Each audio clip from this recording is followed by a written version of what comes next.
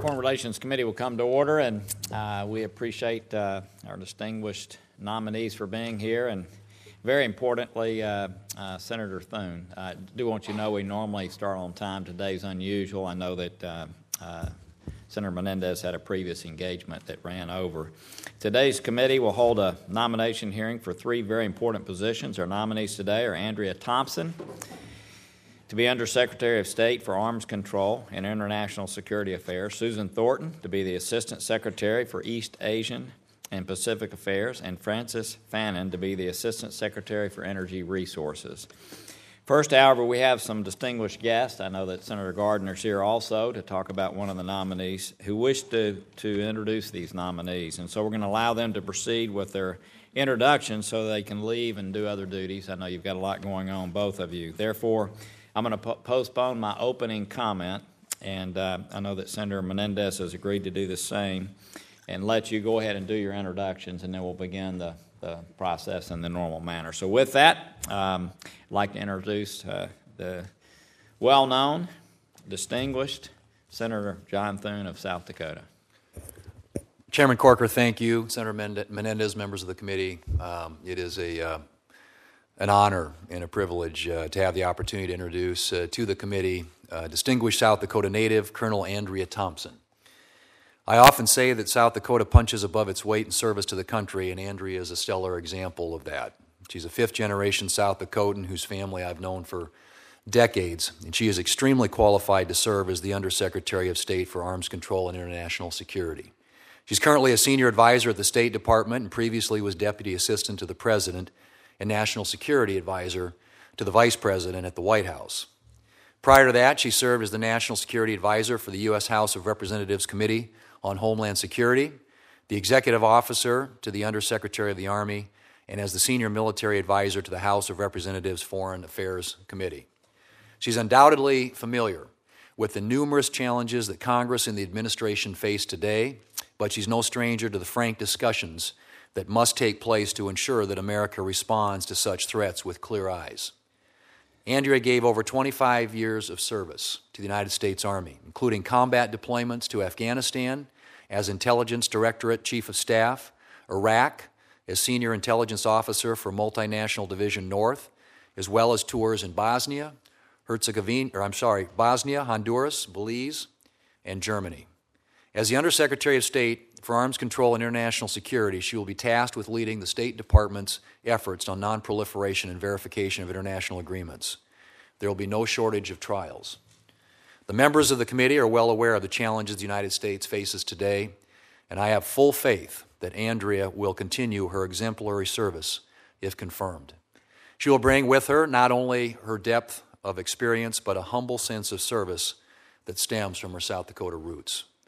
Andrea graduated from my graduate school alma mater, the University of South Dakota, with honors and received their Alumni Achievement Award in 2011. She went on to earn her Master of Science with honors at Long Island University and Master of Arts in National Security and Strategic Studies at National Defense University. But before she left South Dakota to begin her career of service, she was a standout high school and college athlete and even delivered the Argus Leader newspaper for 6 years. She's supported by her family back home, as well as her husband, David Gillian. And Mr. Chairman, Andrea Thompson has my vote of confidence as well. Thank you for the opportunity to introduce Andrea this morning. I urge my colleagues on this committee to see that she is quickly confirmed following the hearing today. Thank you, Mr. Chairman. Well, thank you very much for being here, and you're welcome to go about your duties. You did not mention whether you graduated with honors from the same university. I assume you did, but thank you for pointing that out, Mr. Chairman. Thank you, sir. Senator Gardner. Thank you, Mr. Chairman, and thank you to the witnesses for your time and testimony today, and more importantly, your service and commitment to our country. It's truly appreciated. It's my great honor to introduce Frank Fannin for this position. I'm excited about the work that you will be doing. I've known Mr. Fannin, Frank, for a very long time. My time started in the office of Senator Wayne Allard back over 15 years ago now, and that's where I had the opportunity to meet somebody who worked in the office of Senator Ben Nighthorse Campbell from Colorado by the name of Frank Fannin. We never knew him by Francis. We did know him by Frank. And the opportunity to work with Frank on a number of issues important to Colorado and the West. Every issue from our incredible exploration opportunities in Colorado on oil and gas to Good Samaritan legislation that Mr. Fannin worked on not only in Senator Campbell's office, but prior to that in Pete Domenici's office as well. After Senator Campbell's office, had the opportunity to go work for the EPW committee, served as counsel at the Environment and Public Works Committee under our colleague Senator Inhofe, was instrumental in the writing and passage of the Energy Policy Act of 2005. Then he's spent the past several years in the private sector, working for a number of organizations from BHP to Murphy to others, where he's gained valuable experience on how the policies that he helped craft through Senator Domenici's office, Senator Campbell's office, and EPW committee, how that works in the real world. And I think that's the kind of experience that we need at the State Department when we focus on the energy opportunities around the globe and the diplomacy that our energy gives us the ability to utilize around the globe, that opportunity to flex our American energy independence as it relates to our allies from Europe to Asia, and what that can do for this country and our diplomatic efforts and our economic growth. So it's a great honor, again, to be with Mr. Fannin and the nominees here today. I strongly support the nomination of Frank Fannin. I hope the rest of you will as well. And it's just good to see him grow up and do good things. Yeah. Well, it's good to see you grow up and do good things, too. Thank you both, and we'll see you, Senator Thune. Okay, thank you. Today we'll consider the nominations of 3 distinguished individuals, as we've said, to serve our nation at the State Department, each in an essential role. Andrea L. Thompson, the nominee for Undersecretary of State for Arms Control and International Security Affairs, joined the Army after graduating from the University of South Dakota in 1988 and attained the rank of colonel before retiring in 2016. She served in military intelligence with deployments to Iraq, Afghanistan, and Bosnia, most recently served as National Security Advisor to the Vice President. The Undersecretary for State for Arms Control supervises the Bureau's tasked with guaranteeing compliance with international arms treaties, licensing arms sales to other countries, and monitoring nuclear nonproliferation around the globe. At a time when the Syrian regime uses chemical weapons against its own people and the Russian President Vladimir Putin fails to comply with the INF Treaty, we need an undersecretary at the helm to ensure verification of nonproliferation agreements, lead civilian nuclear cooperation efforts, and monitor rogue actors. One such rogue actor is North Korea. Addressing this threat is one of the Trump administration's top priorities, and the East Asian and Pacific Affairs Bureau is at the forefront of implementing this administration's maximum pressure and engagement strategy.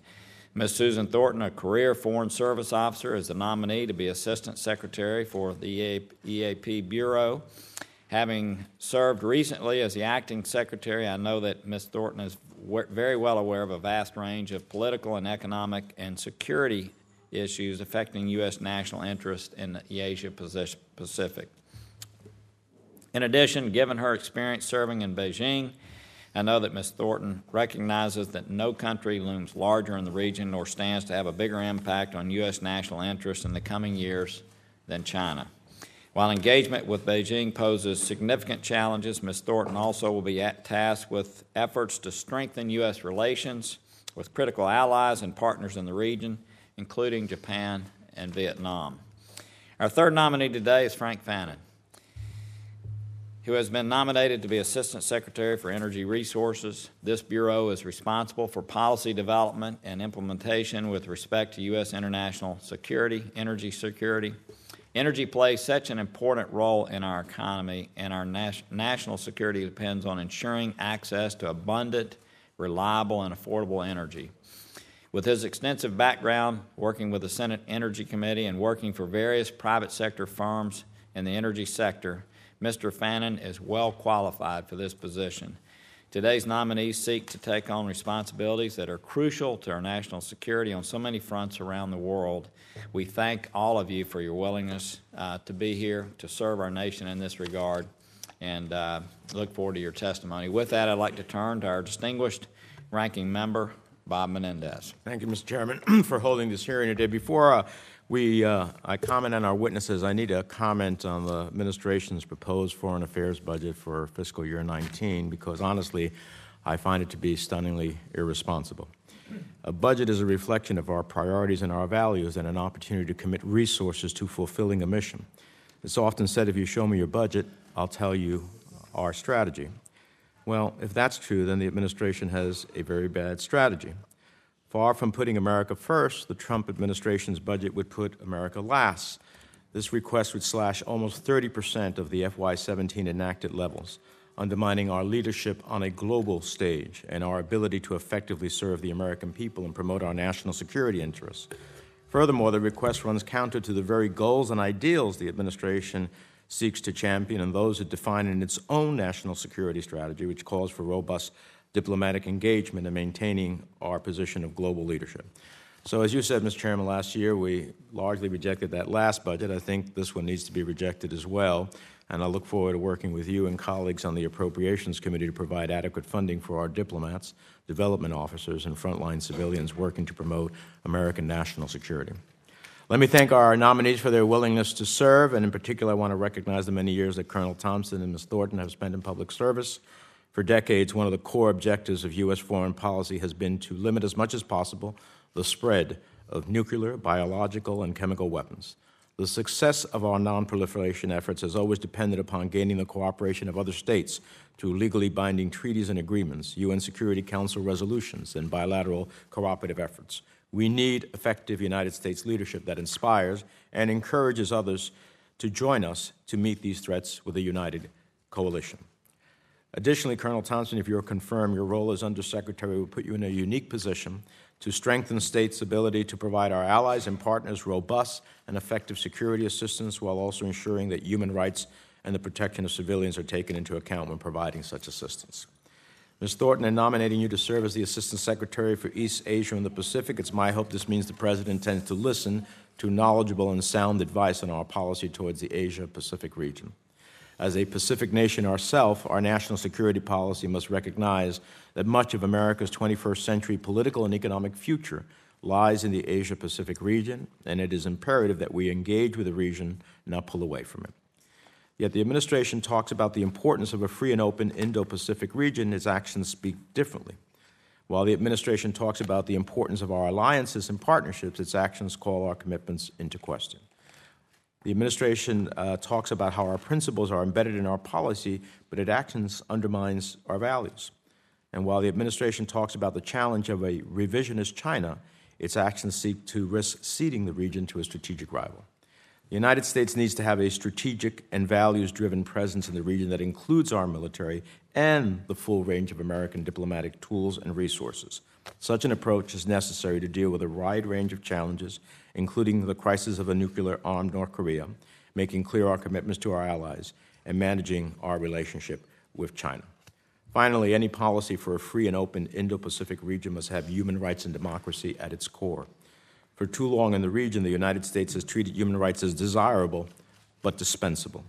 Instead, we should be using our values as a source of strength and comparative advantage over illiberal forces in the region. Mr. Fannin, I want to thank you for your meeting with me in my office yesterday. I appreciate your willingness to serve, but given the focus of your career, I want to explore some of the concerns that I expressed to you yesterday. You have been a forceful advocate for the fossil fuel and extractive industries, so I want to know how you will execute ENR's core objectives, which includes, quote, advising on energy issues as they relate to, among others, pursuit of alternative energy and energy efficiency, and greater transparency and accountability in the energy sector. I look forward to continuing to explore that conversation with you. Mr. Chairman, we are having a major debate and vote on the floor on Dreamers, and I'm going to have to go for a few minutes to that. I have read all of the testimony, and I've read all the witnesses. I intend to be back for the questions, but I'm going to have to excuse myself for a few minutes. Thank you. Absolutely. So with that, if you could take about 5 minutes to give them some opening statements. There'll be questions, and if you would do so in the order introduced, we'd appreciate it. Again, thank you for being here. Okay. Thank you, Mr. Chairman, Ranking Member Menendez, and distinguished members of this committee. It's an honor to be with you here today as President Trump's nominee for Undersecretary of State for Arms Control and International Security. I am humbled by this opportunity, with your approval, to serve in the administration and work with you, the White House, Secretary Tillerson, and the dedicated professionals of the State Department. I would like to take this opportunity to thank some very important people in my life. I'm joined today by my incredible husband, David Gillian, and many dear friends. Thank you for your love and support. I'd also like to thank my parents, Phil and Georgia Hansen, who are watching at home in South Dakota, and a special hello to my mother-in-law, Meg Gillian, and my grandfather, Dean Nelson, who's 92 years young. Finally, I'd like to send recognition to my family and friends who couldn't be here today, but have served as role models and mentors throughout my life. I'm a proud South Dakotan, and it's the values and work ethic of those that I grew up with that always showed me what right looks like. I'd also like to thank Senator Thune for his kind words and appreciation for representation of our great state. I had the privilege of serving this administration before as Vice President Pence's National Security Advisor. During my tenure, I worked with the NSC, members and staff of Congress, leaders across the Departments of State, Defense, Treasury, Commerce, and Energy, to name just a few. However, my background in international security and the importance of those relationships began years before, during my 28-year career as a military officer. From leading troops in Iraq, Afghanistan, Bosnia, Germany, Central America, and other locations across the globe, I saw firsthand the importance of relationships with our allies and partners and the critical need for a strong and steadfast security structure. I've seen both the successes and failures of our arms control policy. I've been on the receiving end when diplomacy fails. If confirmed, I commit to you that I will always place the safety and security of the American people first. I'm also fully cognizant of the profound responsibilities of senior leadership. During my military service and in the private sector, leadership was my legacy. Bringing people together with different strengths and viewpoints to work towards a common goal is an exciting challenge.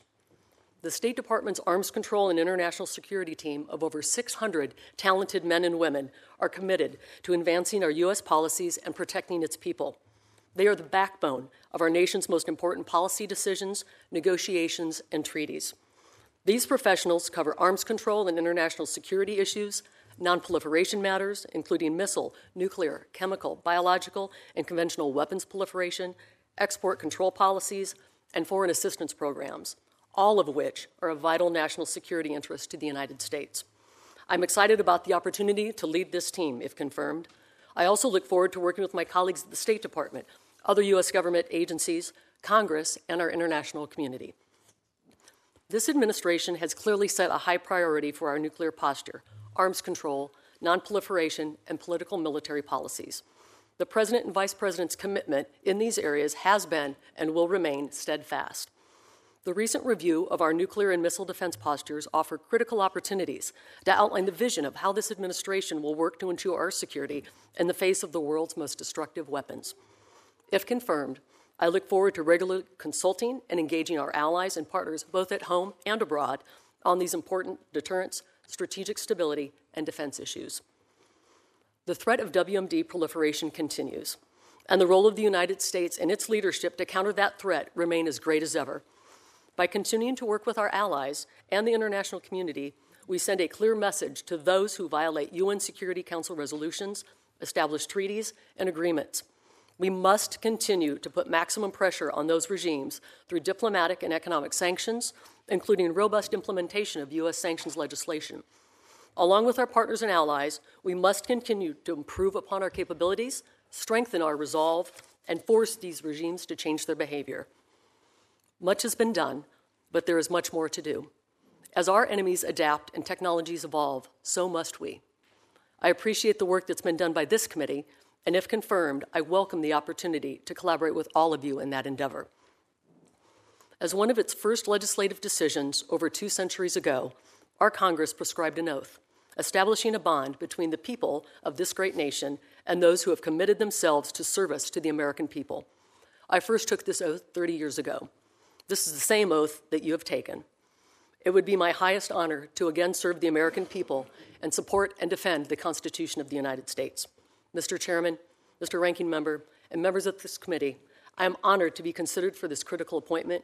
Thank you for the opportunity to appear before you. I welcome your comments and your questions. Thank you. Thank you very much. Ms. Thornton? Chairman Corker, Ranking Member Menendez, and members of the committee, it is my great honor to appear here today as the President's nominee to serve as Assistant Secretary of State for East Asia and Pacific Affairs. I have been privileged to serve this great country of ours and to have worked with so many dedicated and talented public servants over the course of my foreign service career. I would like to thank the President and Secretary Tillerson for placing their trust and confidence in me. If confirmed, I pledge to this committee that I will devote my full energies to advancing America's interests in the East Asia-Pacific region. I'd like to take the opportunity here to thank my family, my husband Joe and daughter Kate, who are here with me today, my two older children, Ben and Ann, who both went to 3 different high schools as we moved around from place to place, and my mom and dad. They have been an incredible support network for me and have all sacrificed a lot to get me here. I want to express my profound gratitude to all of them. I joined the United States Foreign Service more than 25 years ago now and have served 5 different administrations in postings from Beijing to Moscow, Ashgabat to Chengdu, and of course in Washington. I've worked on issues from nonproliferation to trade agreements to human rights and many other important issues. I have never ceased to appreciate how lucky I am to have this wonderful career. Several of my former colleagues in this position have reached out to me in recent weeks to make sure that I knew that this was the best job in the world, and I am certainly honored and humbled to have the prospect of joining their company if confirmed. There's no part of the world that will be more consequential for our children's future than the Asia-Pacific region. With 1/3 of the world's population, 1/3 of the global GDP, and some of the largest and most dynamic economies in the world, it is clear that the Asia-Pacific will be key to America's future well-being and our prosperity. We exported over $400 billion in goods to EAP countries in 2017, which is up 160% from a decade ago. This region is also home to 5 U.S. treaty allies, with over 80,000 U.S. troops living, training, and operating alongside their partner host country forces to undertake a range of missions from counterterrorism to search and rescue to disaster relief and others. It is crucial for U.S. interests that this area remains stable and prosperous. But there are very real security and economic challenges in the Asia-Pacific region, including the menacing threat of North Korea, of course, the rise of an authoritarian China, and the spread of terrorism and extremism. Backsliding on democracy, governance, corruption, and human rights is also undermining prospects for stability and growth in some countries. Dealing effectively with these challenges in this crucial part of the world requires the strength and resolve of U.S. diplomatic leadership, and this administration's approach to the Asia-Pacific puts our strong and active leadership at the forefront of international efforts to meet these challenges. On North Korea, the Trump administration has mobilized the entire international community through our campaign of global maximum pressure to come together to face down Kim Jong-un's attempts to develop his nuclear and ballistic missile capabilities. The UN Security Council unanimously passed 4 sanctions resolutions last year, and additional worldwide efforts to further isolate North Korea diplomatically and economically make clear that we will not accept a nuclear North Korea. Our preference is to achieve denuclearization of the Korean Peninsula through a diplomatic settlement, but we will reach this goal one way or another. With regards to China, as this administration has made clear, the United States wants a productive relationship with China, and we must work to manage and resolve differences. We have been equally clear, however, that we will not abide Chinese attempts to displace the United States in Asia, to coerce countries in the region, and that we will not be taken advantage of. If the international system that has enabled China's rise is to continue, then rules and standards must be observed and countries must not be bullied or threatened, but treated as equal players. The administration under President Trump's leadership is working to also expand and deepen partnerships throughout the region via our Indo-Pacific strategy. We also continue to prioritize work in APEC to promote high standards, fair trade, and to support ASEAN-centered regional architecture, which underpins East Asian peace and security. The United States is a Pacific power and will remain committed to this region's success. In short, I am humbled to be considered for this important position, and if confirmed, I look forward to working with you to further the prospects of the United States in this part of the world. Thank you very much. Thank you. Mr. Fannin. Thank you, Senator Gardner, for your gracious introduction. Chairman Corker, and distinguished members of the committee, I'm honored to appear before you as the President's nominee to serve as Assistant Secretary of State for Energy Resources. I'm thankful to President Trump and Secretary Tillerson for the confidence they have placed in me to undertake this critical role. I'm proud that members of my family join me today. I'd like to introduce my wife, Mercer, whose partnership and support are foundational to any success in career and life I may have been fortunate enough to achieve. I'm also delighted that my two eldest daughters, Madeline and Charlotte, are here today, and suspect that our 23-month-old, Phoebe, is watching from home with my mother-in-law, Marcia Planting. I'd like to acknowledge my parents, Frank and Susanna Fannin, who are watching the live stream. Through their sacrifices, they taught me that the American dream is very much alive, that with dedication and effort, anyone can achieve great things, and that success is not determined from where you're from, but where you choose to go. My grandparents' mother and her sisters immigrated to the United States from Argentina in 1969. They left everything behind in hopes to realize a better life, an aspirational life that only America could offer. My personal family history and experience have shaped me in many ways and gave me a personal appreciation for other cultures and nations. I came to Washington without contacts or a job, but with the unwavering desire to serve. After working for the late Senator Domenici and home state Senator Ben Nighthorse Campbell, I realized my greatest professional privilege until this day, to serve as Energy Counsel to the Senate Committee on Environment and Public Works. While at EPW, I helped the committee with energy issues and drafted provisions of the Bipartisan Energy Policy Act of 2005. That legislation helped to unleash American innovation and set the conditions for today's energy abundance. Thanks to our resource wealth, American energy plays an ever more vital role in American diplomacy. The U.S. can more freely confront oppressive and illegitimate regimes now that American production buffers global markets against supply shocks. And American energy and technology strengthens the economies of partners who share our values. In the private sector, I sought to leverage that abundance to advance American values and sustainable operations across 5 continents. I worked with and led cross-functional, globally located, and culturally diverse teams. I saw firsthand how energy and resource projects can catalyze development and the benefits of constructive government engagement. In this capacity, I worked with the department on multiple energy projects and can attest that its dedicated foreign and civil service experts serve the country with great distinction. Given the rapidly changing energy landscape, the dynamic foreign policy environment, and the way in which energy overlaps with foreign policy, it's critical to have a strong, informed, and enabled Energy Bureau, or ENR. If confirmed, I hope to work with the committee by focusing on 3 objectives: energy security through diplomacy, governance, and electricity for all. Secretary Tillerson has stated that enhancing energy security by ensuring access to affordable, reliable, diverse, and secure supplies of energy is fundamental to national security. ENR is uniquely positioned to lead American diplomatic energy security interests in coordination with other agencies. If confirmed, I pledge to promote energy diplomacy as a means to foster collaboration among nations and oppose the weaponization of energy for geopolitical ends. Developing countries may have considerable resource endowments, but lack institutional frameworks and transparent rule of law. U.S. companies often view these above-ground conditions as prohibitive risk profiles, yet they also make them prime targets for state-owned enterprises, hostile to liberal democratic values.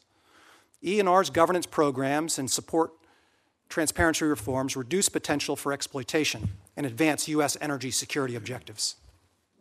According to the International Energy Agency, 1.2 billion people lack access to electricity and 2.7 billion lack clean cooking facilities.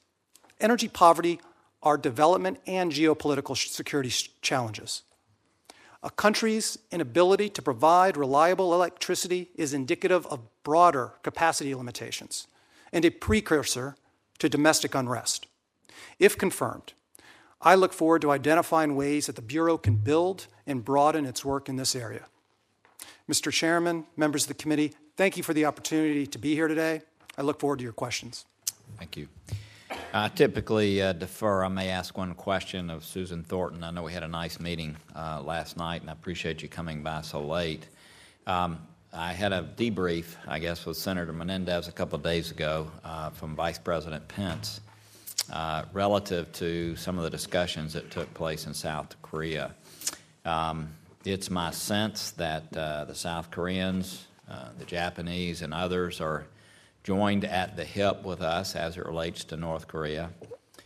It's my sense that we are certainly open to having meetings with North Korea as long as the subject matter is one thing, and that's the denuclearization of the peninsula, period. And it's my understanding that while discussions like that may take place at some point in the future, it'll take place on the basis that we're going to continue to clamp down, working with others to isolate them even further, put tougher sanctions in place, that there will be no reprieve to have a discussion. I'm wondering if you would verify that to be your thinking and want to add to that in any regard. Thank you very much, Senator, and thank you very much for the meeting that we had yesterday. I think that the policy that we have in place that was put in place at the very beginning of the administration, the Maximum Global Pressure Campaign, that envisions increasing pressure through an international coalition in order to change the calculus of the North Korean regime, is still very much in place. We have built a very solid international coalition in lockstep with our allies and partners. We have brought on board many countries in the world that would not normally be at the center of this effort, and we are continuing to do that. We envision the pressure continuing to ramp up. There will not be any let up on pressure. We are leaving the door open to engagement, as you rightly stated, and we want that engagement to consist of one issue, which is denuclearization, our overarching goal for this policy. Tell me what it is. Why is it that you think we've been able to put together this coalition of people to put the most pressure ever on North Korea right now? Well, I think there are two aspects to that. One is that the threat from North Korea through the testing that Kim Jong-un regime has done has become much more urgent and much more serious.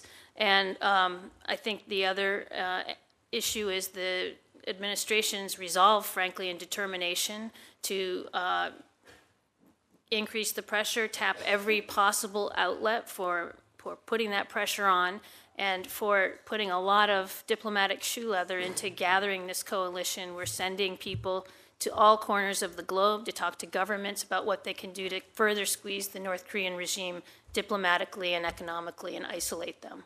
And I'm going to reserve the rest of my time, but who is it that's leading the coordination of this effort? Who is the sort of center driving force of this coordinated effort?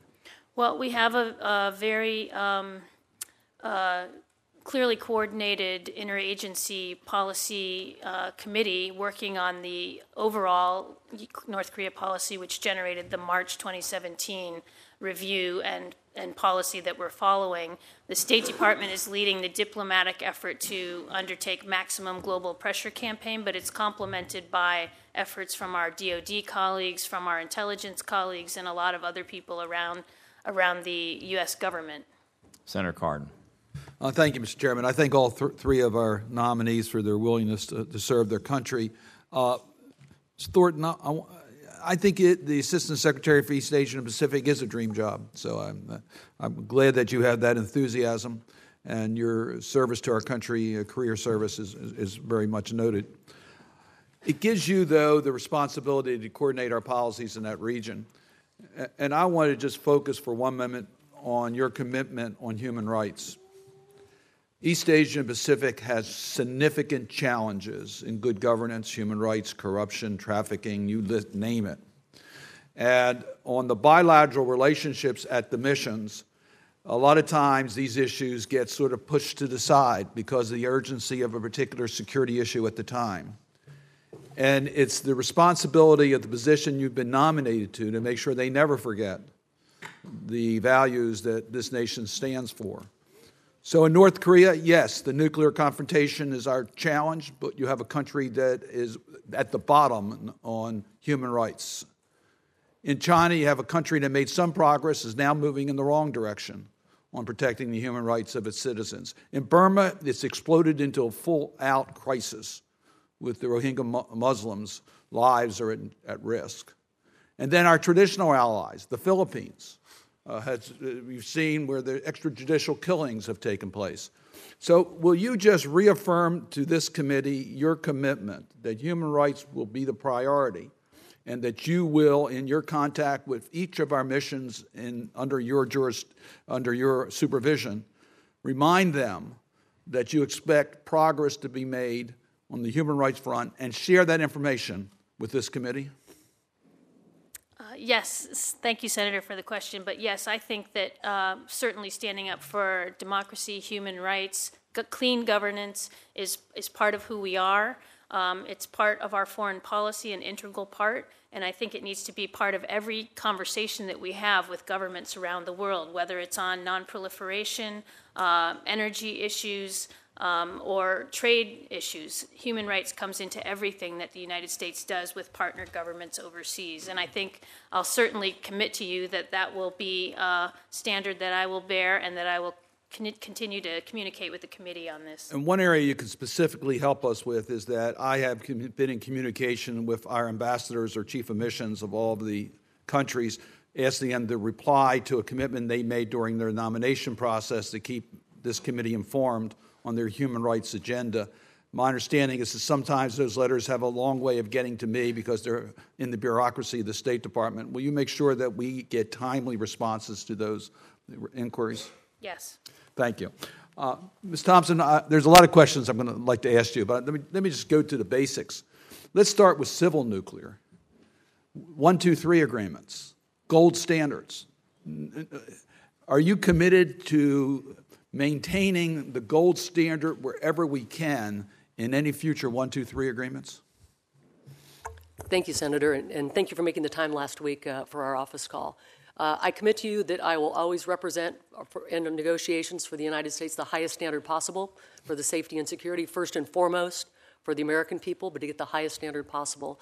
I think the community recognizes that the agreement with the UAE is set as a gold standard and would look to achieve that standard. Again, there are ongoing dialogues that I haven't been privy to, but once, if confirmed, once fully briefed, I look forward to continue that dialogue with you, with this committee, to ensure we get the highest standard possible. In our conversation, I appreciated we covered a lot of issues, including INF and the New START.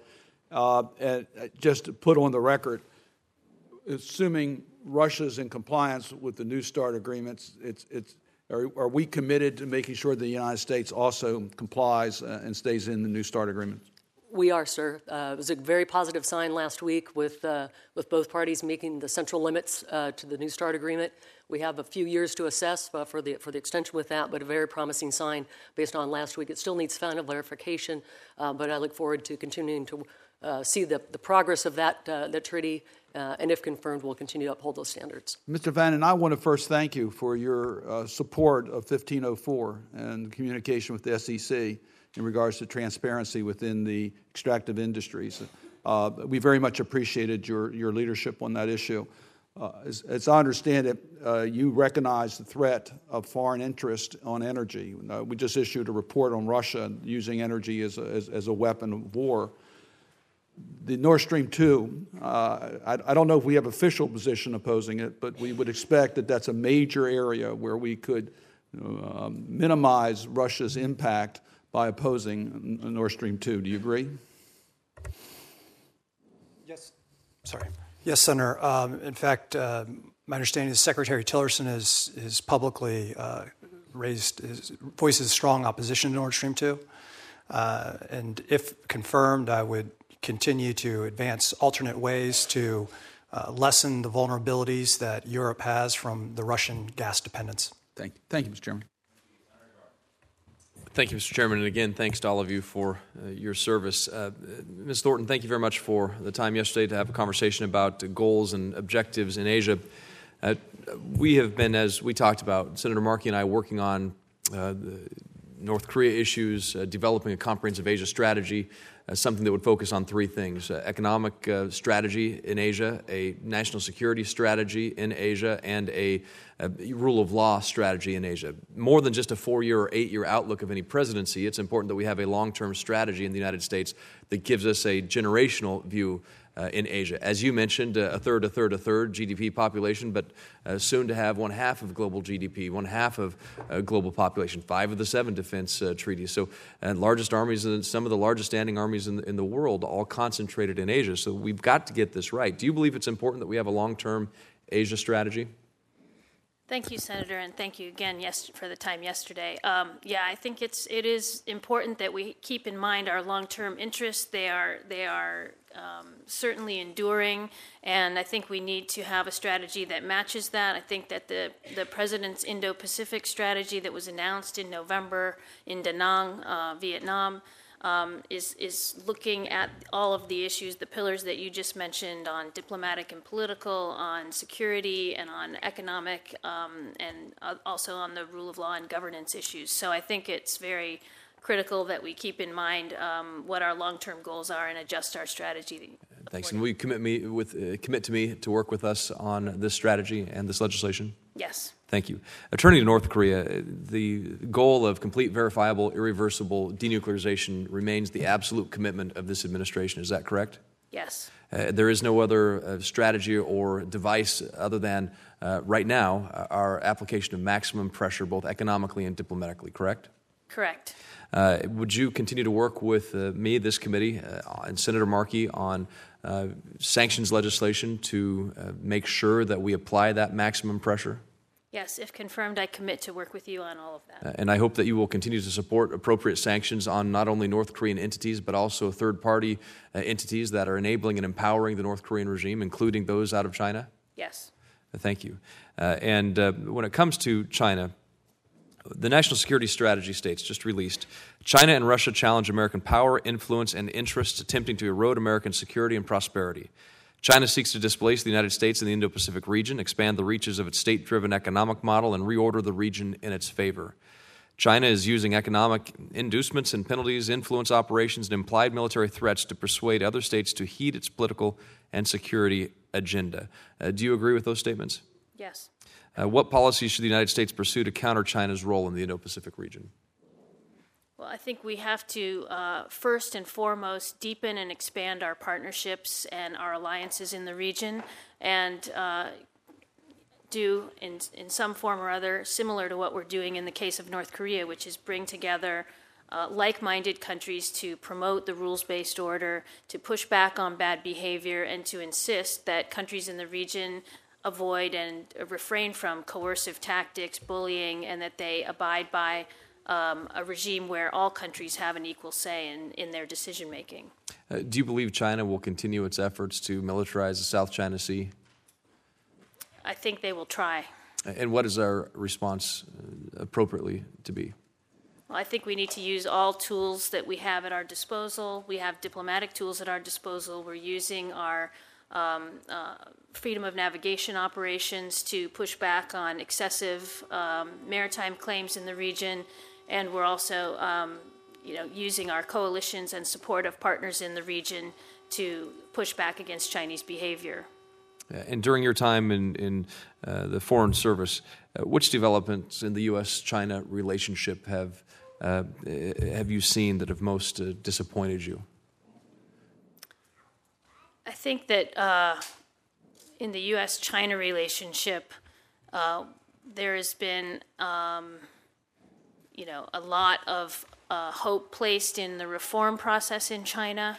So I think it's quite disappointing to see the backsliding on reforms, both economic and also certainly the political atmosphere in China tightening, and repression for individual freedoms increasing in recent years. And do you believe right now that the United States is doing enough to pressure China on behavior ranging from continued cyber intrusions of U.S. corporations to violations of human rights to militarization through its expansive activities in the One Belt, One Road?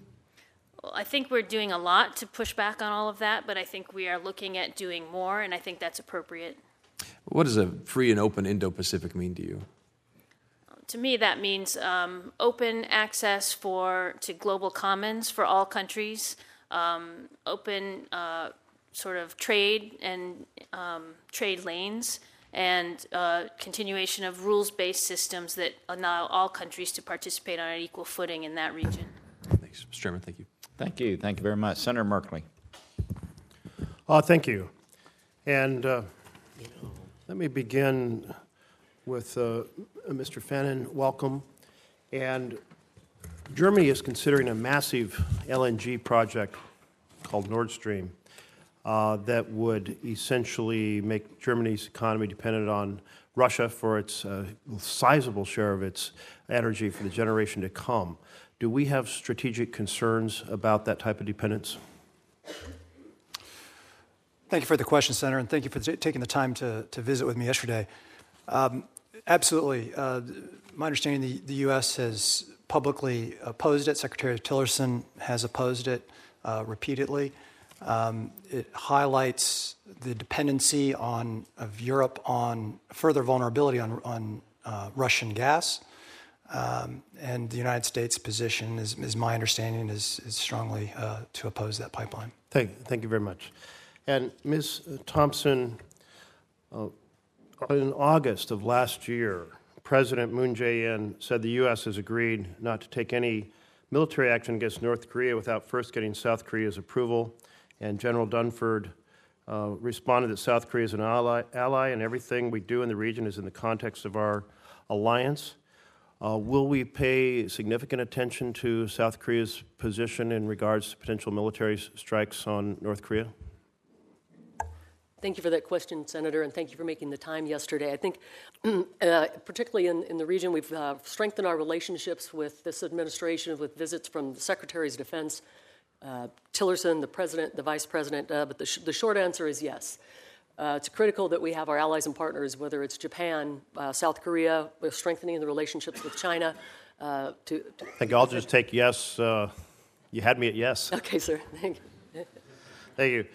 So, our administration is considering a 123 agreement with Saudi Arabia that would not have the gold standard on nonproliferation, which is prohibiting uranium enrichment and plutonium reprocessing. Of course, the goal is not to create the foundation for the potential for a nuclear weapons program. We have, of course, the largest Shiite power, Iran, and the largest Sunni power, Saudi Arabia. We've been doing everything we can to have Iran not pursue a nuclear weapons program. Should we allow Saudi Arabia to proceed with American technology in nuclear power plants that do not have the gold standard, given the risk of creating that competition between the two and undermining our own efforts to prevent Iran from getting a nuclear bomb?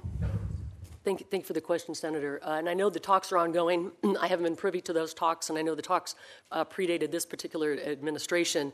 But it is my goal to have the strongest nonproliferation standards as possible. We briefly addressed earlier with the UAE, with the gold standard. And if confirmed, I look forward to working with this committee and with the interagency to ensure that we get the strongest standards possible for that agreement. Does it give you any concern, though, that if we have standards for Saudi Arabia, that Iran, as the competing Shiite power, will say, well, you're not treating the two of us equally and make it harder for us to pursue a no nuclear weapon policy? We did ask Iran, and as part of the agreement, to dismantle their Iraq reactor, pour concrete in the core, and so on and so forth.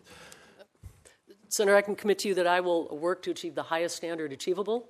Again, I don't know what agreements have been incurred in the past, but I can tell you and commit to you that I will work for our country to get the strongest standards achievable. Back in 2003, we negotiated an agreement with Libya to surrender, discontinue all elements of its nuclear weapon development program.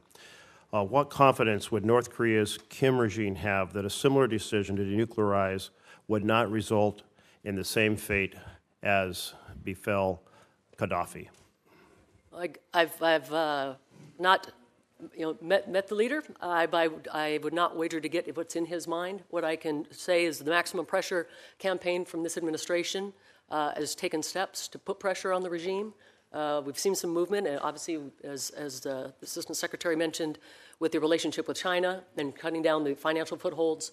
I don't know the relationships, if we can, with the North Korean regime. I don't know if he parallels any other regime, sir, quite candidly. All the experts in the region, when we visited there, noted that North Korea paid a lot of attention to what happened with Gaddafi. So I'm just asking you if that's, with your background in national security, if that was a real concern in the message that was sent through that action in terms of our efforts to denuclearize the Korean Peninsula. Yes, sir, it is absolutely a data point. Did I run out of time already?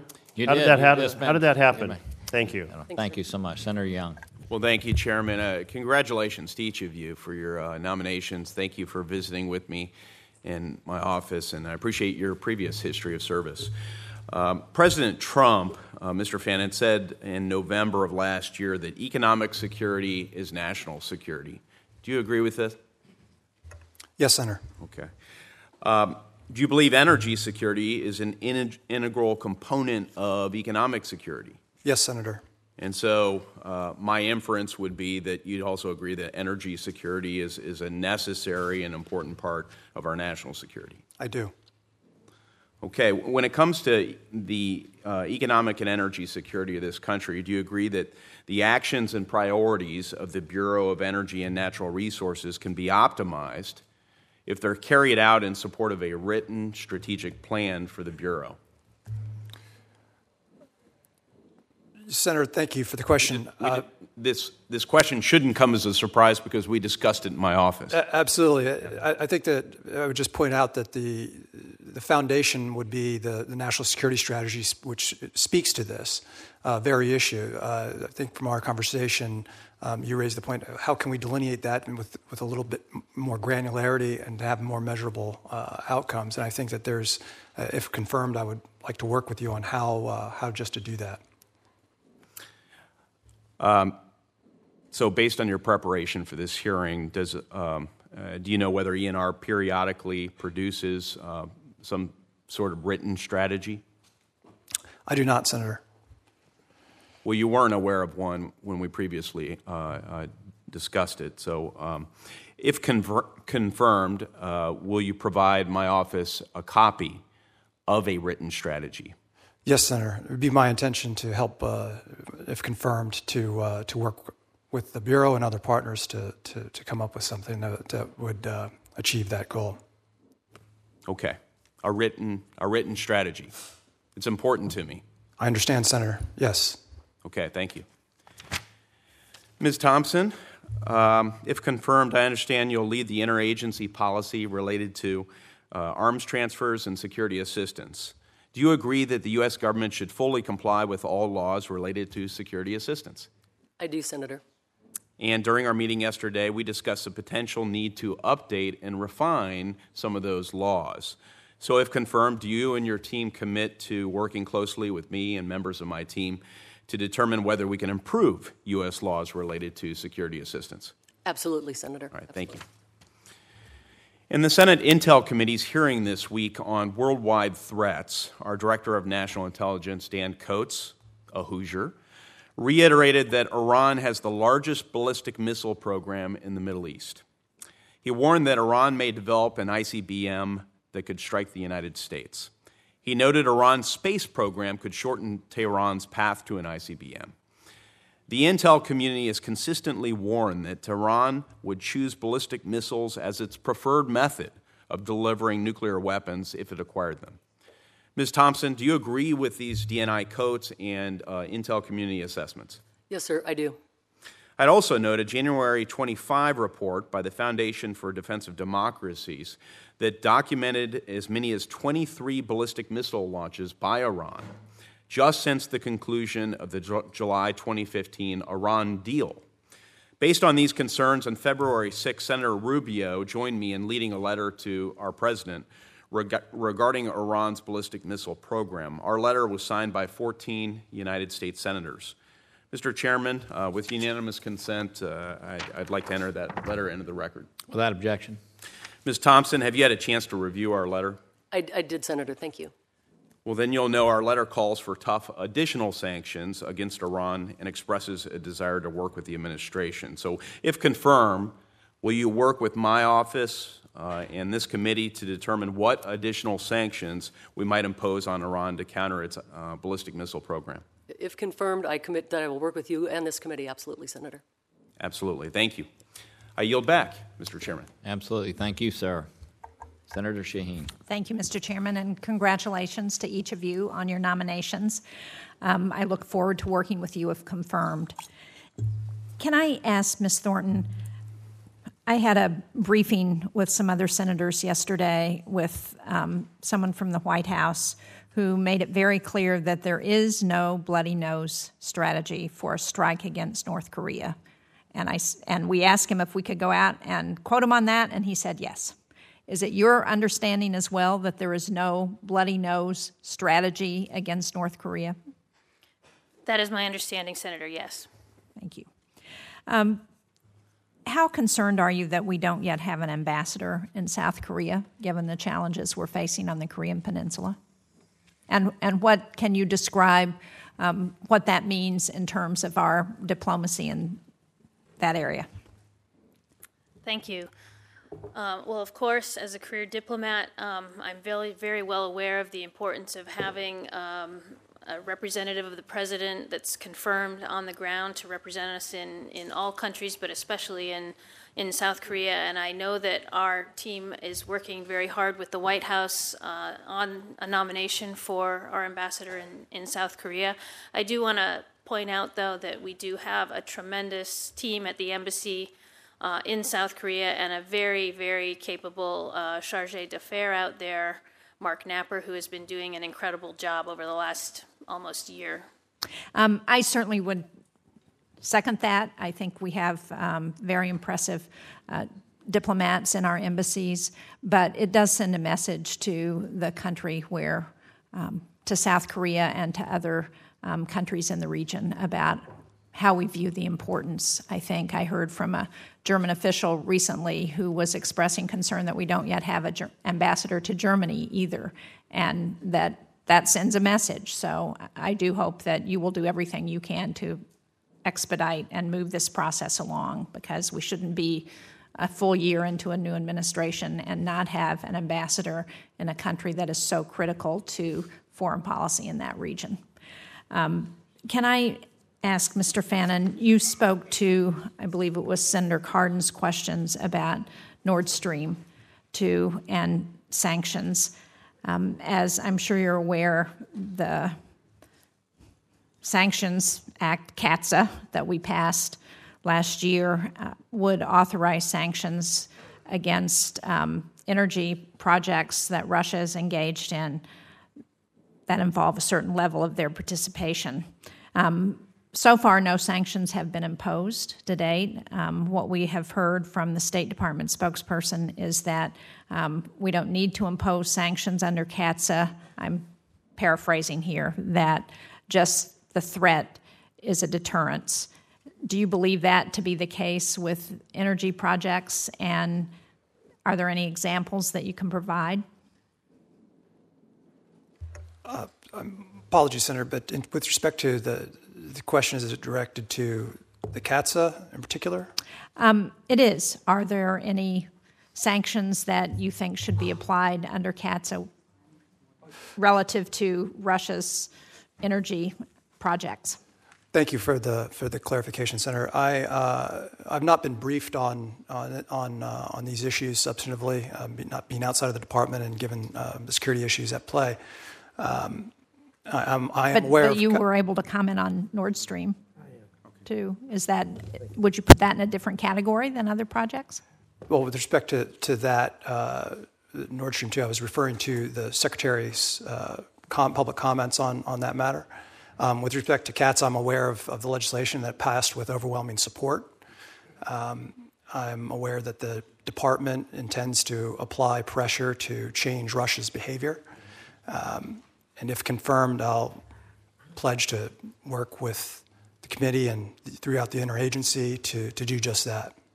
Thank you. Colonel Thompson, in response to Russia's violations of the INF Treaty, the administration has decided to initiate U.S. research and development on ground-based cruise missiles that would not be treaty compliant. As I understand, this step would not violate the INF Treaty, but it would set us on a different course. Do you believe that beginning R&D on this type of missile will have any impact on Russia? Will they be willing to come back into compliance if we begin to do this kind of research? And are there any risks that you see in this approach? Thank you for the question, Senator. I think it's important that the U.S. maintain our compliance with the treaty. I haven't been fully briefed, but look forward to receiving, if confirmed, those briefings. My understanding is that as you mentioned, that the R&D doesn't violate that treaty. I think it's important as an old soldier and as hopefully, if confirmed, future Undersecretary, that we continue to conduct those R&D efforts. Some of those are very long-term projects, and we wouldn't want to get flat-footed. Thank you. Thank you, Mr. Chairman. Thank you. Thank you very much. Senator Risch. Thank you, Mr. Chairman. First of all, I want to thank Senator Shaheen for bringing up the, quote, bloody nose strategy. I was in the same meeting she was in yesterday, and all of us have been shaking our heads. The national media did what it always does, and they've reported that the president's been advised on this, and this is one of the options that we have. And we were told clearly by administration people, is about as high up as it gets, that there is no such thing as a bloody nose strategy, that they've never talked about it, they've never considered it, they've never used that term, and it is not something that the people ought to be talking about. So thank you, Senator Shaheen, for bringing that up, and this is a good hearing, actually, to do that in. And obviously, I mean, that thing has repercussions that one can't even imagine. So it's a good thing that's never been talked about. However, talking about the North Korea strategy, Ms. Thornton, the chairman asked you a question. I didn't quite get an answer to that, and he asked about who is the responsible person. Obviously, it's the President of the United States. But you mentioned, I think his specific question was, who's steering the boat on this right now? Who is the person steering the boat on this right now? And you mentioned the March 17th committee that came up with the strategy. And I guess, can you give us a little more direct? Do we need to talk to Secretary Tillerson? If we're looking for the nuanced sentence that has to be put on the table, is it Secretary Tillerson that we talk to? I thought the Vice President did a fabulous job when he went to South Korea of laying out exactly what's on America's mind when it comes to North Korea. And words matter, and things got to be nuanced right, particularly in this situation. Who is the person that the chairman was seeking to identify? Is that you? Is it the Secretary of State? Obviously the President. But. Yeah. I mean, obviously this is a whole of government effort. It comes from the President, but certainly the Secretary of State has been in the lead on all of the diplomatic efforts to build this global coalition of maximum pressure. We held a meeting of a number of foreign ministers in Vancouver recently where we expanded that coalition very meaningfully, I think. And so we are following the Secretary's direction, and our bureau, I think, for the State Department is in the lead on this effort, but we make use of colleagues across the department and across the interagency of the U.S. government to help us with that. Okay, thank you. Ms. Thompson, the 123 agreements, there's a lot of us here that are big fans of the 123 agreements for lots and lots of different reasons. I hope you will commit to continue to pursue them whenever possible. If a country doesn't come to us, they're gonna go somewhere else to probably an adversary. Well, not necessarily an adversary, but it could be an adversary, and that's not in our best interest. You on board with the 123s? You feel good about those? I echo those sentiments, Senator. Okay, thank you very much. Japan's agreement is up in 2018. Where is that right now? Are you engaged in that yet or not? No, Senator, I've not been engaged with that. If confirmed, that would be part of my portfolio. Have you been briefed on it as far as sir. we're there? Okay, thank you very much. The treaties we have, the arms control treaties that we have, all of us have been sometimes preoccupied with cheating on those treaties. I led the fight against the New START agreement, which I lost on the floor, and I'd like to have that vote again. I think maybe the vote would be a little different today than it was then. And cheating was a huge issue at that point. The other treaties that we have, obviously in this setting, non-classified setting, we can't talk about exactly what constitutes or what's been going on as far as the cheating is concerned.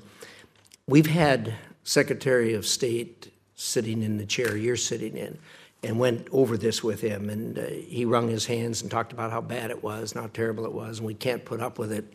But it kept happening, and we really didn't do anything much about that.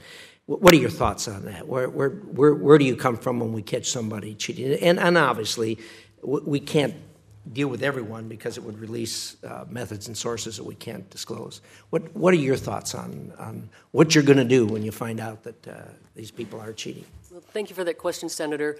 I think success will lie in a number of areas. One, I have confidence on our intelligence community as we continue to build that out. As do I. The eyes and ears on our adversaries and when they're not abiding by the rules. I also have great confidence in our allies and partners, and I think it's important that we strengthen those existing relationships and reach out to those that are looking towards the West and build upon that. I think that's going to be our success as to use a military term, a combat multiplier. If we get additional countries assisting with that and putting pressure on their end so it's not a unilateral United States action. My time is up. Thank you, Mr. Chairman. Thank you. I had about a minute and a half of time before I turned to Senator Menendez from my first questioning period. To New START, Ms.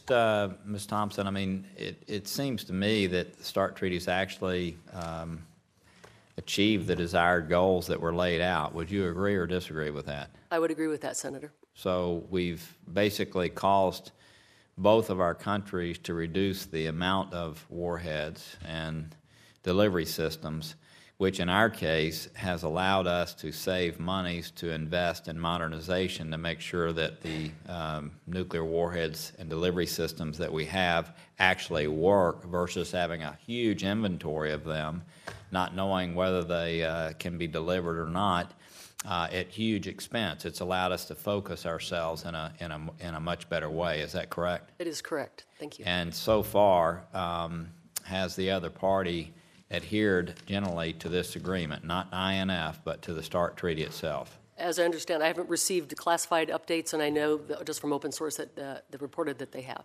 Senator Menendez. Thank you, Mr. Chairman.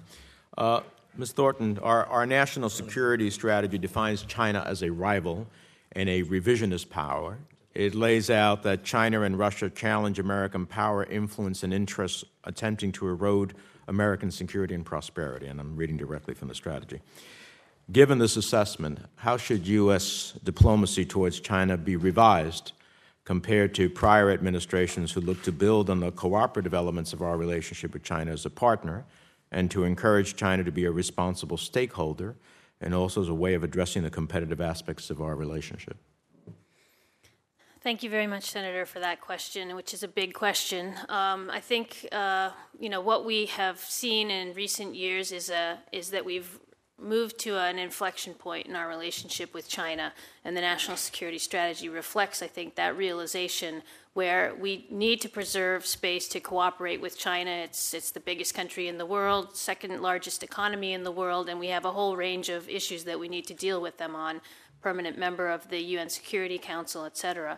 But this national security strategy reflects the realization that we're also going to have to compete in a lot of areas with a China that is growing in power, both economic, military, and diplomatic. So what do we, I appreciate that, what do we specifically, what would be, if you confirm, what would be your advocacy of how we change our policy? I think, we need to, first of all, make sure that we are working with other partners in the region who are also coming to the same realization, which they are, continue to push back on bad behavior, call out, use the tools that are at our disposal, whether they be trade remedies, sanctions, other tools, and also just diplomatic engagement, I think is quite effective with China.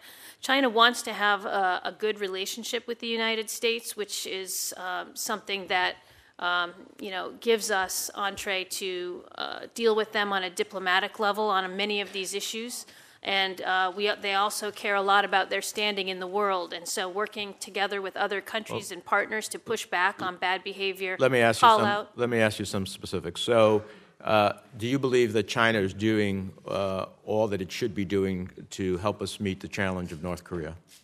Well, I think China is doing a lot to help us meet the challenge of North Is it Korea. doing I all don't that think it they're should doing be doing? everything that they could be doing, and we're continuing to work with them to push them So to do more. if we want to get China to do more and we want it to change its calibration as to how it's thinking about North Korea, should we consider naming China a currency manipulator? Should we consider sanctioning Chinese banks that are facilitating North Korean transactions? Should we be reviewing our one China policy? How do we get China's focus and calibration to change? Well, I think what we have to do is prioritize and go after the issues that we are focused on with regard to China, which in the administration's current approach is North Korea, trade and economic relations, and also some law enforcement cooperation on things like opioids, et cetera. And I think we can work with China on North Korean issues. We certainly need to continue to press for sanctions on entities that are running the UN sanctions regime, and we'll do that, as I mentioned to Senator Gardner earlier. But also continue to work with them because they are the most important player in implementing those sanctions and making the difference in ratcheting up the pressure in North Korea. On other issues, trade and economic issues, we need to use the trade tools that we have at our disposal. We're preparing a host of measures, and we're continuing to engage with the Chinese to let them know the areas where we see backsliding, where we feel agreements haven't been observed, and go after those either hopefully through diplomatic engagement, if not through All right, thank harsher you. measures. Ms. Thompson, let me ask you, the START treaty in 2021 can be extended for 5 years. If circumstances surrounding the treaty remain the same, which right now we have compliance, and even in the midst of malign activities like Ukraine's cyber attacks during our elections, noncompliance with the INF, the one positive area is New START. Would you be a proponent of extending the treaty for 5 years? Thank you for the question, Senator. I honestly think it's too soon to tell. Much changes in our world over the course of days and weeks, much less years. I can commit to you that I will always stand up. What would have to change? If Russia's obeying and we're obeying and we're living under the treaty, what would change in your mind that would want us to break away from that? There may be other situations in the globe that associated with Russia. I would say, Syria as an example, maybe others, where it would be a tool in our diplomatic toolkit that we might want to use to get an agreement in another area associated with Russia. Well, I have several other questions, but in deference to our colleagues, I'll wait to the end. Thank you, sir. Senator Rubio. Thank you. Thank you all for being here. Ms. Thornton, there was an article I have here on October 22nd in the Wall Street Journal of last year, and it says that FBI agents in May of last year were prepared to arrest or detain 4 officials from China's Ministry of State Security, which is the equivalent of our CIA, for conducting illegal official business while traveling through the U.S. on transit visas. These officials had traveled to New York City to pressure Guo Wengui, a wealthy Chinese businessman who applied for asylum in the United States, to return to China and stop using social media to accuse Chinese officials and tycoons of corruption. The article goes on to say that while FBI agents were at the airport and prepared to arrest or detain these officials before they departed to China, they could not secure final sign-off from Washington. According to this article, some senior administrative officials described you and some of your colleagues as not supporting this FBI operation and, quote, improperly hindering law enforcement efforts to address China's repeated violations of U.S. sovereignty and law, end quote. Is it true that you opposed that arrest? I'm not sure that I was involved in that decision-making process, but I do know that it was an interagency decision and that there were interagency meetings on this issue that came to the conclusion. Do you recall being involved in the interagency decisions? I do not. So your testimony today is that this article and the claim about you in particular being involved in this decision-making is false, that you did not, as the article says, hinder law enforcement efforts to arrest them. The FBI had a recommendation to arrest him, and your testimony is that you did not hinder that. I was not involved in those meetings. I know that there were interagency meetings and that it was the decision of the interagency to not arrest them. So you were not involved in any of the I want to be clear, you were not involved in any of the discussions, interagency meetings. You had nothing to do with the decision by anyone in Washington to ask the FBI not to arrest him. You had nothing to do with that decision. mean, I was aware of the conversations that were going on at the time and after the fact. But you did not weigh in? I did not weigh in. Okay. I want to ask you another question. Again, because you're acting in this capacity already and you've been involved in these efforts for a long time. This is the website of the State Department. I had a chart, but I didn't put it up. With your permission, I just want to hold up this paper. It used to have the flag of Taiwan in the website. It no longer has the Taiwanese flag. Do you know how that happened? Were you aware of how that decision was made to take it down? Yes, I am aware. The Consular Affairs Bureau rolled out a new website for travel advisories that was done through a contract and was not seen by our office. And following the publication, we don't recognize, of course, Taiwan as an independent country, and we don't recognize the flag of the ROC as a country where we have official relations. And our policy is to not display the flag of the ROC on U.S. official government websites. That's a new policy because it was on there before. No, this is I believe it's a new website, but it's not it's a new contractor, not a new website. This is the old website has the flag, the new one does not. So it's not an old website, might be a new contractor that designed the website, is what you're saying. I'm not sure what specific site that is, but www.state.gov. That can't.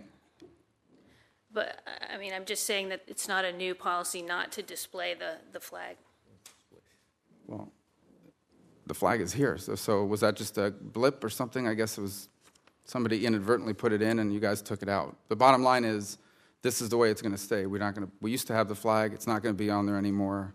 There was a change. There's no doubt there was a change. The websites, the graphics are identical. Someone took down the flag. Well, on a policy note with regards to that, let me ask you this. Would you commit to encouraging high-level visits between senior U.S. government officials to meet with Taiwanese counterparts in Taipei? Well, Senator, we have a very robust unofficial relationship with Taiwan that's grounded in our long-time policy based on those three joint communiques and, of course, our commitments under the Taiwan Relations Act, which are very important. And we have frequent exchange with people on Taiwan, and I think that I certainly support continuing that robust unofficial relationship. But what about having high-level visits between U.S. government officials to meet with their counterparts in Taipei? We have ongoing, as I say, visits by all realm of people from the U.S. visiting Taiwan, and we certainly continue to support that interaction. Okay. Mr. Chairman, can we ask Senator Rubio to submit that document for the record to the committee? Yeah. Website? Absolutely. Thank you. Can I submit it for the record? Absolutely, without objection. Senator King. Thank you, Mr. Chair, and thanks to the witnesses for your service, and congratulations on your nominations. A question first for Ms. Thornton and Ms. Thompson. 2 days ago, the DNI, Dan Coates, appeared before the Senate Intelligence Committee, and he testified, quote, North Korea will be the most volatile and confrontational WMD threat in the coming year. In addition to its ballistic missile tests and growing number of nuclear warheads for these missiles, North Korea will continue its longstanding chemical and biological warfare programs also. Do you both agree with that assessment of DNI Coates? I do agree with the director, sir. Yes, sir.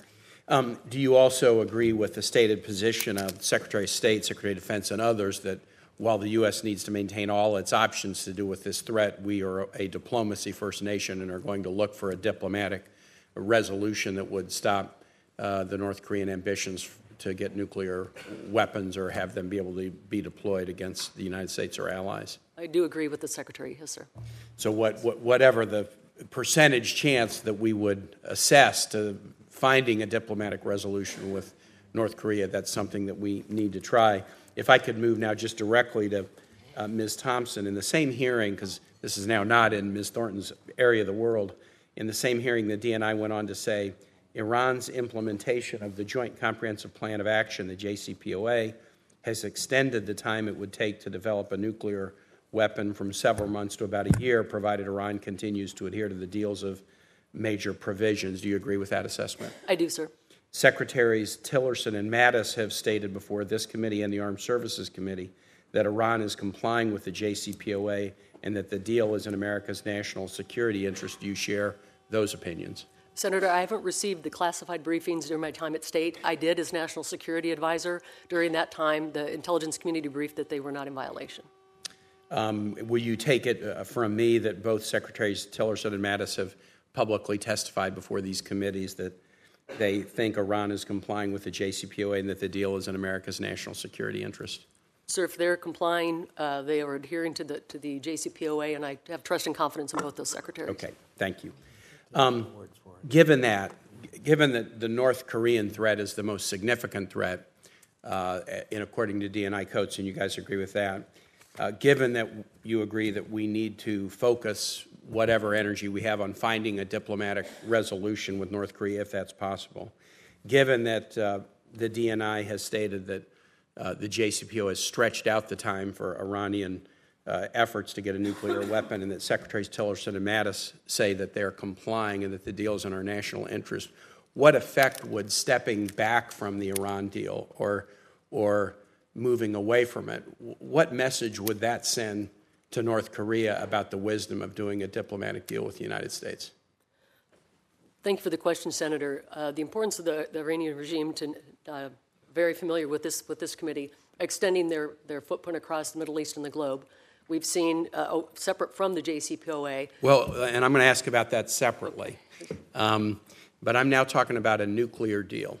Why would any nation enter into a nuclear deal with the United States if the United States backed away from other nuclear deals that U.S. officials said were in our national interest, U.S. officials said were being complied with? Sir, great question. I would wager that North Korea will look for Iran to see how they react. But in the end, I have, again, with the North Korean regime, that he will make his own decisions. He'll make his own decisions. Do you think the U.S. should demonstrate good faith and live up to agreements that we enter into? I do, sir. Yeah. You see where I'm going with this. I am extremely worried about the administration, about the president, frankly, stepping back from an Iran deal when his own key security officials are saying that Iran is complying with it. On the non-nuclear issues that you were starting to raise, I think the committee is in general agreement on those, and we've acted strongly around sanctions, legislation we put on the president's desk, sanctioning human rights behavior, aggression in the region, violations of UN missile protocols. I think we're very focused on Iranian misbehavior in those areas. But when we have the IAEA, our European partners, and chief security professionals saying Iran is complying with the JCPOA, and the administration suggests we may step back from it, at the same time as we want North Korea to potentially entertain doing a diplomatic deal with the United States, I think we send the message, we risk sending the message that if you enter into a nuclear deal with the United States won't comply with it. And I think that would take whatever that percentage is of North Korea doing a deal, say it's 20%, drive it down to virtually zero. I'll just conclude and say, I'm a member of the Armed Services and Foreign Relations Committee, and I feel like the joint responsibility of these committees means we need to minimize the risk of unnecessary war, and we need to maximize the chance that we will overwhelmingly win any necessary war. I don't think we should raise the risk of unnecessary war by stepping back from international agreements that are being complied with, and I'll hand that back to you, Mr. Chair. I think I still have a few seconds before turning to Markey left on my time. We are working with the administration, as you know, to try to make the agreement with Iran something that's better. I think you know that. A big part of that depends on our European allies and how they view the efforts that we may have inside domestically. And then there's an effort underway, I think you know, to have some type of follow-on framework with our European allies. I know that you were instrumental, as was Senator Menendez and others, to give us an opportunity to weigh in on this. I would say that in agreements like this, when we talk about the good faith of the United States. This was, in essence, entered into by one person. It wasn't entered into by Congress. I know there were a lot of people advising, and I think what that speaks to is that when we have agreements like this that we want our nation to honor, we should do it in a fashion where Congress also weighs in, and that's what led to the legislation that we all worked on. But I too hope that we're able to resolve and strengthen this in a way that's good for the United States, good for the world, and I guess we have until May 12th to hope that, again, our European allies will work with us in that regard. Senator Markey. Thank you, Mr. Chairman, very much. Ms. Thornton, I'd like to turn to Asia. According to the recent national security strategy, the Trump administration pledged to redouble its commitments to established alliances and partnerships while expanding and deepening relationships with new partners in a region it describes as the most populous and economically dynamic part of the world. We have a serious threat from North Korea to the United States. China presents a significant strategic challenge to U.S. economic and security interests. But judging by the State Department's fiscal year 2019 budget request, it is hard to believe that the administration agrees with that assessment that it made. The President's budget request released this week recommends cutting the State Department and USAID budgets by approximately 30% over the actual 2017 budget. Within the State Department budget, how would funding for Asia-related issues change as a result of those cuts from 2017 to 2019 budget year? Well, thank you, Senator. I think, we in the East Asia Pacific Bureau of the State Department are fairly used to dealing with lean resource issues. We're a very small bureau. We have a very small proportion overall of assistance funding. I think, if I'm not mistaken, the budget numbers that were released this week are actually an increase for our part of the world over what was requested in last year's budget. And so I'm certainly hoping that we would see, along with the emphasis in the national security strategy, the share of the pie going to EAP. I think it is getting larger. That's not my understanding, but I will follow up with you on that issue because obviously, especially when we're talking about North Korea, it's very difficult to see a successfully implemented North Korea policy for both diplomacy and sanctions enforcement if there is no U.S. ambassador to South Korea, if the coordinator for sanctions policy position is eliminated. It's an almost shocking set of decisions that have been made in terms of ensuring that these positions are filled and that they are fully funded in order to make sure that we avoid a catastrophic situation in Korea. And many of the other offices seem to be understaffed as well. I have sent a letter to Secretary Tillerson expressing my concerns about the impact on Asia, and so I would appreciate answers to the questions I'll be submitting to you in the very near future. On the question of Saudi Arabia, Ms. Thompson, we were told that there is a process that is now in place to determine what the offer will be to Saudi Arabia in terms of a 1, 2, 3 agreement. Once this process is concluded and before any formal discussions with Saudi Arabia, the Atomic Energy Act requires the President to keep this committee fully and currently informed of any initiative on negotiations relating to a new or amended agreement for peaceful nuclear cooperation. And I don't think that means just filling us in after the fact, after the deal has been negotiated. Will you commit to providing us with the information with regard to what the offer to the Saudi Arabians is going to be after you complete your process? Thank you, Senator, and thank you for making the time yesterday for our discussion yesterday. Very fruitful. I can commit to you that I will work with you and this committee to keep you informed if confirmed. But again, before the offer is made to the Saudi Arabians, will this committee know what that offer is going to be? Sir, I can commit to you if confirmed. I will work with the committee. I'm not privy to where it is in the process, and I would work with the experts in the interagency and with the Secretary to make sure we keep the committee informed. Well, again, under the law, you have a responsibility to keep this committee, quote, fully and currently informed of any initiative or negotiations. And finally, on the issue of Japan, Japan continues to give us raised concerns about reprocessing of spent fuel into separated plutonium, when one, it already has 48 tons of separated plutonium. Two, Japan does not have an operating facility to turn its plutonium into fuel for nuclear reactors. And three, the vast majority of Japan's nuclear reactors are not currently operating anyway.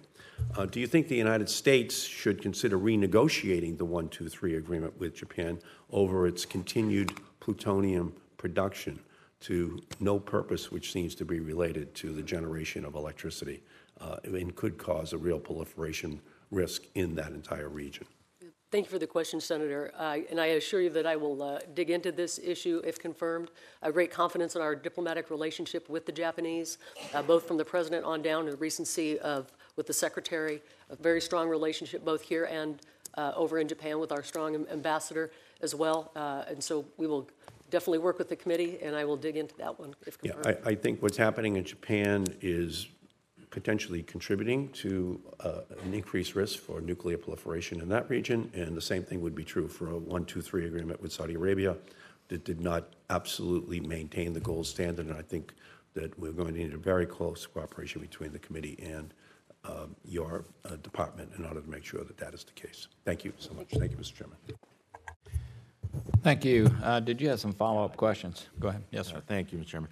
So very quickly, Ms. Thornton, would you commit to us that if confirmed, any recommendations you give regarding the Trafficking in Persons report will be based solely on a country's efforts to combat trafficking and not other unrelated factors? Yes, if confirmed, I can certainly say that. Thank you very much. Ms. Thompson, there's some suggestion that we're going to have a possibility of a new 123 agreement with Saudi Arabia. Do you believe the gold standard should be implemented in any such agreement? Thank you, Senator. I think we should always set our standards to meet the highest standards for the United States. So in this case, the gold standard would be the higher standard. Is that a fair statement? That is the standard in the community. Again, not privy to the conversations, but always want to work to the highest standards we can get. All right. What we don't need is a rush to nuclear power in a tinderbox of the world. And so that's why the gold standard is so important. Mr. Fannin, I don't want you to feel left out of my affection. So let me ask you this.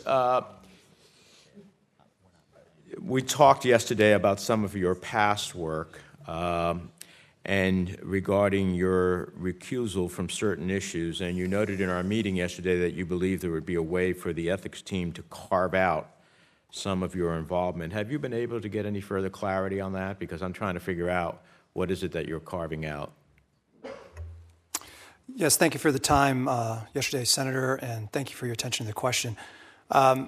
If confirmed, I can pledge to work diligently with the ethics attorneys and follow their instruction to the letter with respect to recusals. Mm-hmm. Okay, well, I appreciate that, and that's a good answer to start off with, but I'm going to want to know exactly what ethics is talking about in terms of carve-outs. Is it company-specific? Is it policy sectors? Because obviously there's a big difference. There's a big difference between carving yourself out from a specific company's involvement in which state and your particular position of ENR would involve, or whether there's a policy issue that would be involved. So I hope we can get that answer so we can move your nomination along. Let me ask you this. As a lobbyist for Murphy Oil, you lobbied against my bills in the 111th and 12th Congress to hold oil companies accountable for disasters they cause. So as you're promoting energy across the globe, what degree of responsibility do you believe oil companies should bear for disaster mitigation when they cause a spill or disaster? Yes, thank you for the question, Senator. We had the opportunity to discuss that bill, that legislation, and During our discussion, I commented that I laud the spirit in which it was offered to make sure that to hold polluters to account. The situation with that bill, and we discussed it in particular, but more broadly to your question, I believe, as I spoke to in my opening, that transparency is critical, and a part of that is to have clearly delineated accountability measures. So is it fair to say that if you mess up, you clean up? Yes, Senator. All right. Now, there's a lot of emphasis about fossil fuels with the administration, but your department's stated objective under the State Department also talks about renewable energy sources as part of that. Are you committed to the department's statement of its own purposes as it relates to ENR's mission globally? Yes, Senator, thank you for the question. My understanding of the Bureau, and as you read it to me during our meeting, is that they're agnostic as to fuel source, and they're there to support delivery of energy and to support U.S. firms, et cetera. But in terms of the type of source, it's agnostic. Well, my understanding from reading the statement is that it's not necessarily agnostic. It's not agnostic if you say